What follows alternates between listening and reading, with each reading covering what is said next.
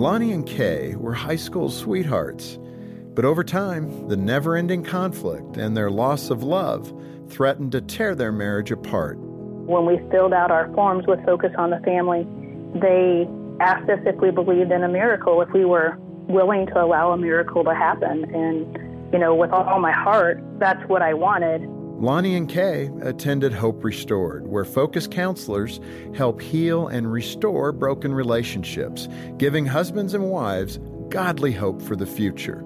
I guess what I'd say is I cherish her now more than I did before, and I have a way that I can communicate to her that I did not have before, and Focus on the Family's given me that ability. I'm Jim Daly. Working together, we can save more families like Kay and Lonnie's every month. Become a friend of Focus on the Family by calling 800-A-FAMILY or donate at focusonthefamily.com/family.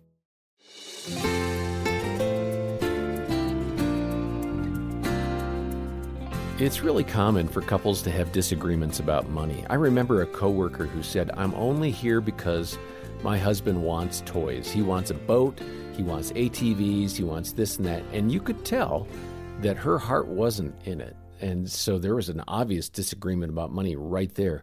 I'm fortunate my spouse and I are generally on the same page, although we've playfully admitted that we both have these little sinkhole areas where the money just flows out pretty freely, and we've had to figure all that out. Now, maybe you've had to figure some things out, or you feel like, I got to figure this out, but my husband or my wife doesn't want to. We're here to help. I'm John Fuller, along with Erin Smalley. She's a counselor, and she's on the team here at Focus on the Family. She and Greg lead the marriage team. And we're going to turn and listen now to Chuck Bentley. He's the CEO of Crown Financial Ministries, and he and his wife, Ann, are very candid about their own struggles with money and the years it took for them to reach agreement generally on their finances. And here's part of their story as told to Jim Daly. Chuck and Ann, welcome to Focus on the Family. Thank you. It's a pleasure to be here. Thank you, Jim. It's good to have both of you. This is that common topic. I mean, we do cover this from time to time regularly because it is one of the core problems that crop up in marriage. Describe for us, if you will, I mean, the early years for you, kind of paint the picture for the viewers, the listeners, about where the Bentleys were at early on, and what were some of those issues that propped up in your marriage about finances? Well, they say out of your misery comes your ministry, Jim. And so I would say misery describes sort of where we were. We loved each other. We met and married very quickly. I asked Ann to marry me after 6 weeks of knowing her. So okay, hang on a second. Ann, is that true? Yes, it is. What did your mom and dad think of that? Well, I didn't really ask. We were still in college. I knew better than to ask. Right. I'm sure. Was that a shock for you, though? I mean, I'm sure you were in love and moving that direction, but 6 weeks is a pretty quick moment to go, okay, do you want to make this permanent?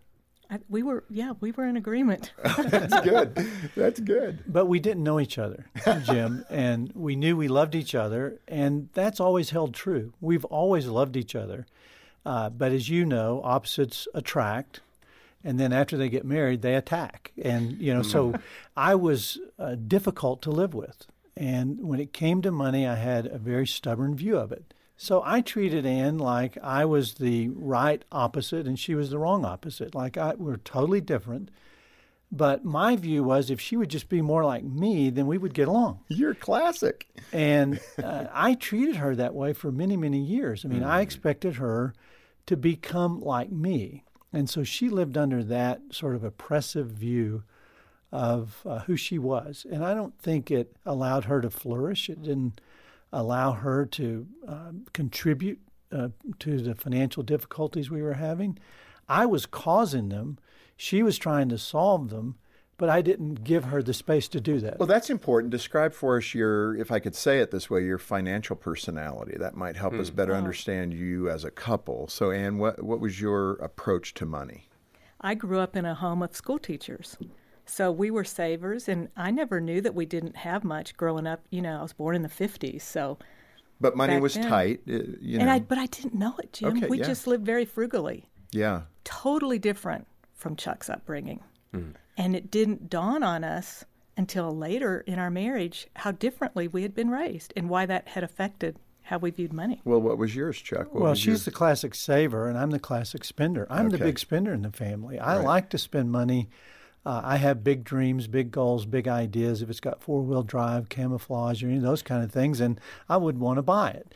And I'm a risk taker. I grew up in the oil and gas business. That's my family background. So when Ann and I married, I was ready to take a lot of risks, and she was always driving with her foot on the brake. So it immediately caused conflict. I really didn't even know how to save. It wasn't in my worldview that we need to save money for the future. It was we need to invest and take a lot of risk. But this conflict went on for quite some time, right? I mean, years. I mean, like a decade, like no, 2 decades? 2 decades. Okay, no, and I think that, Wow. there's a realism in that, and I appreciate that being the case, because these aren't things that you can kind of unwrap easily and then put back together. And during this time, 20 years of being married to a spender when the dollars weren't necessarily there, how did you approach things? How did you go to Chuck and say, honey, we got a problem? Well, I was raised in a church-going home, but I was biblically illiterate. And by the grace of God, some women invited me to a Bible study, and it's where I first started learning what God said. How many in years His have you Word. been married at this time? Oh, goodness. I think I was 30 when I started. It was in a Bible study. At that point, we had baby number 2. We'd been married 9 years. Okay, so 9 years in, which, you should have some maturing signals there. Right. But here you are in this Bible study, and what happened? And then it wasn't immediately, but several years later, an older woman said, and she didn't even know that I was going through anything. She was talking to a group of us and just said, it's not wise to nag your husbands. She said, it's always better to just pray first. Go to God with it. Ask Him to work it out. So that moment, that woman said that, and then you thought about that. How did it change your behavior? I started praying. I just took it to the Lord. We went through a lot of financial pain, Jim. I went on the course that I thought was best for us. And so I would make investments or decisions that didn't work out. And we would live on the financial edge. And it made Ann feel very insecure. And looking back, I see why she was trying to get my attention, but I was just too stubborn to listen. I think I had that mindset of, I need to have the answers and I don't need to ask anybody for help. So I was insular. I was trying to figure everything out myself. I wasn't listening to her, and unbeknownst to me, she had just sort of given up. And she was praying for me that God would get my attention. And what's interesting, Jim, is even though we had a lot of financial pain, I would just double down. Some people go through financial pain and they say, okay, I'm not going to do that again. I would just sort of keep Well, that's at your it. risk-taker attitude. Yeah, I'll get it all back. I'll get it all back. Well, your solution was to just make more money. Yeah, mine was driven by more. Yeah. And more would solve the problem. And quite frankly, I really thought it would.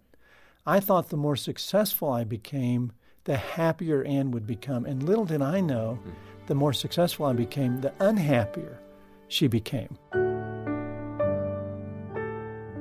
Well, Aaron, as we listen to that give and take and that push and pull and that tension that the Bentleys experienced, something that Ann said really grabbed me, and that's the importance of praying for your husband instead of nagging him.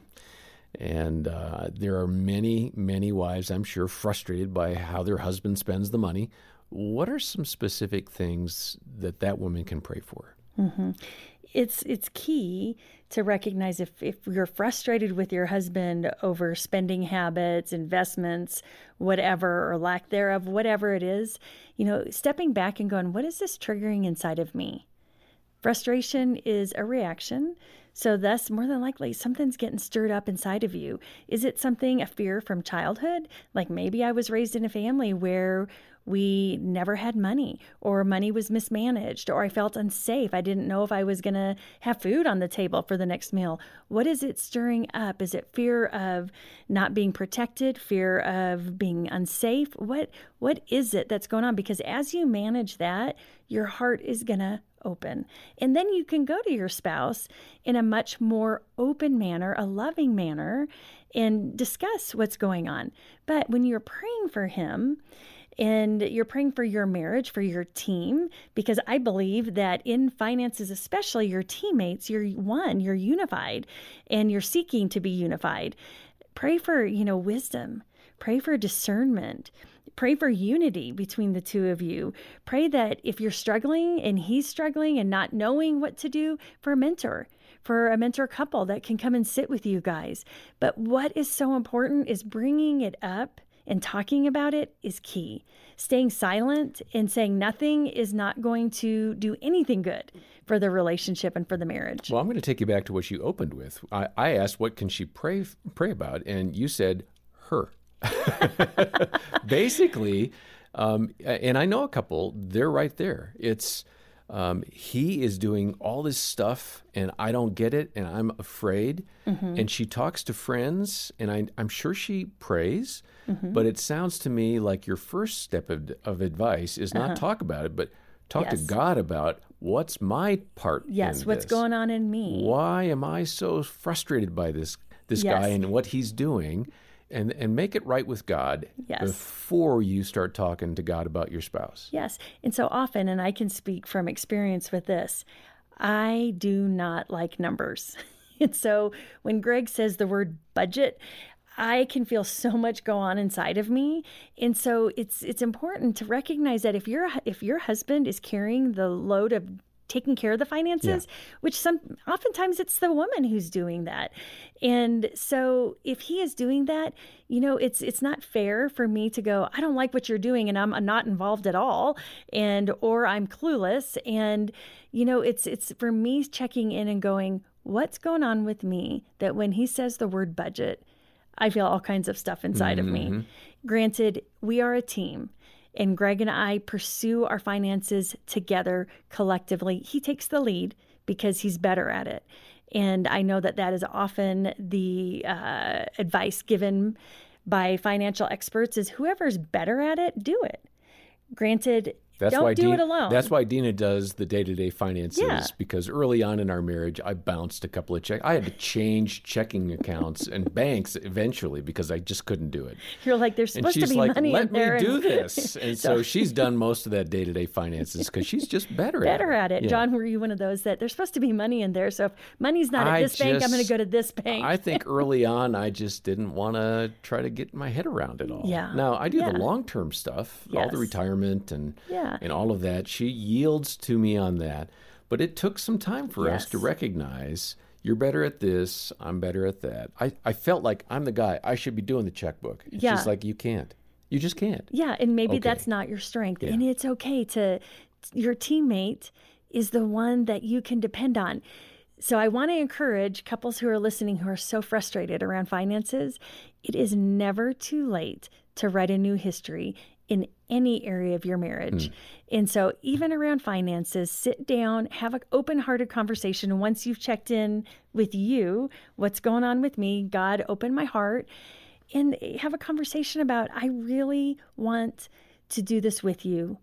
Things haven't gone well historically with our finances. Maybe historically, finances hasn't been one of our strengths. But gosh, I want you to know I want to write a new history with you. It's never too late. I hope that you, if nothing else, you heard that right here today. And if money is one of those things that is a challenge, take our free marriage assessment, which will perhaps show you another area of challenge. Actually, I like to say growth opportunity. Yes, thank you. But frame it positively. Yes, and I think over a million people have taken this. Now, it's a free marriage assessment. It will show you where you're doing well, so you can pat yourself on the back and feel good about the things that are going well in the relationship. We've got a link in the episode notes to find that marriage assessment. And then if we've helped you, then let me ask if you would just consider making a one-time gift or a monthly pledge to the ministry of Focus on the Family. When you do that today, we'll make sure to send a copy of the great book by Chuck and Ann Bentley, which covers their story and has some great practical insights that you can implement. It's called Money Problems, Marriage Solutions. And again, all the details are going to be in the show notes. More from the Bentleys next time. For now, on behalf of Aaron Smalley and the rest of the team here, thanks for listening to the Focus on the Family Marriage Podcast.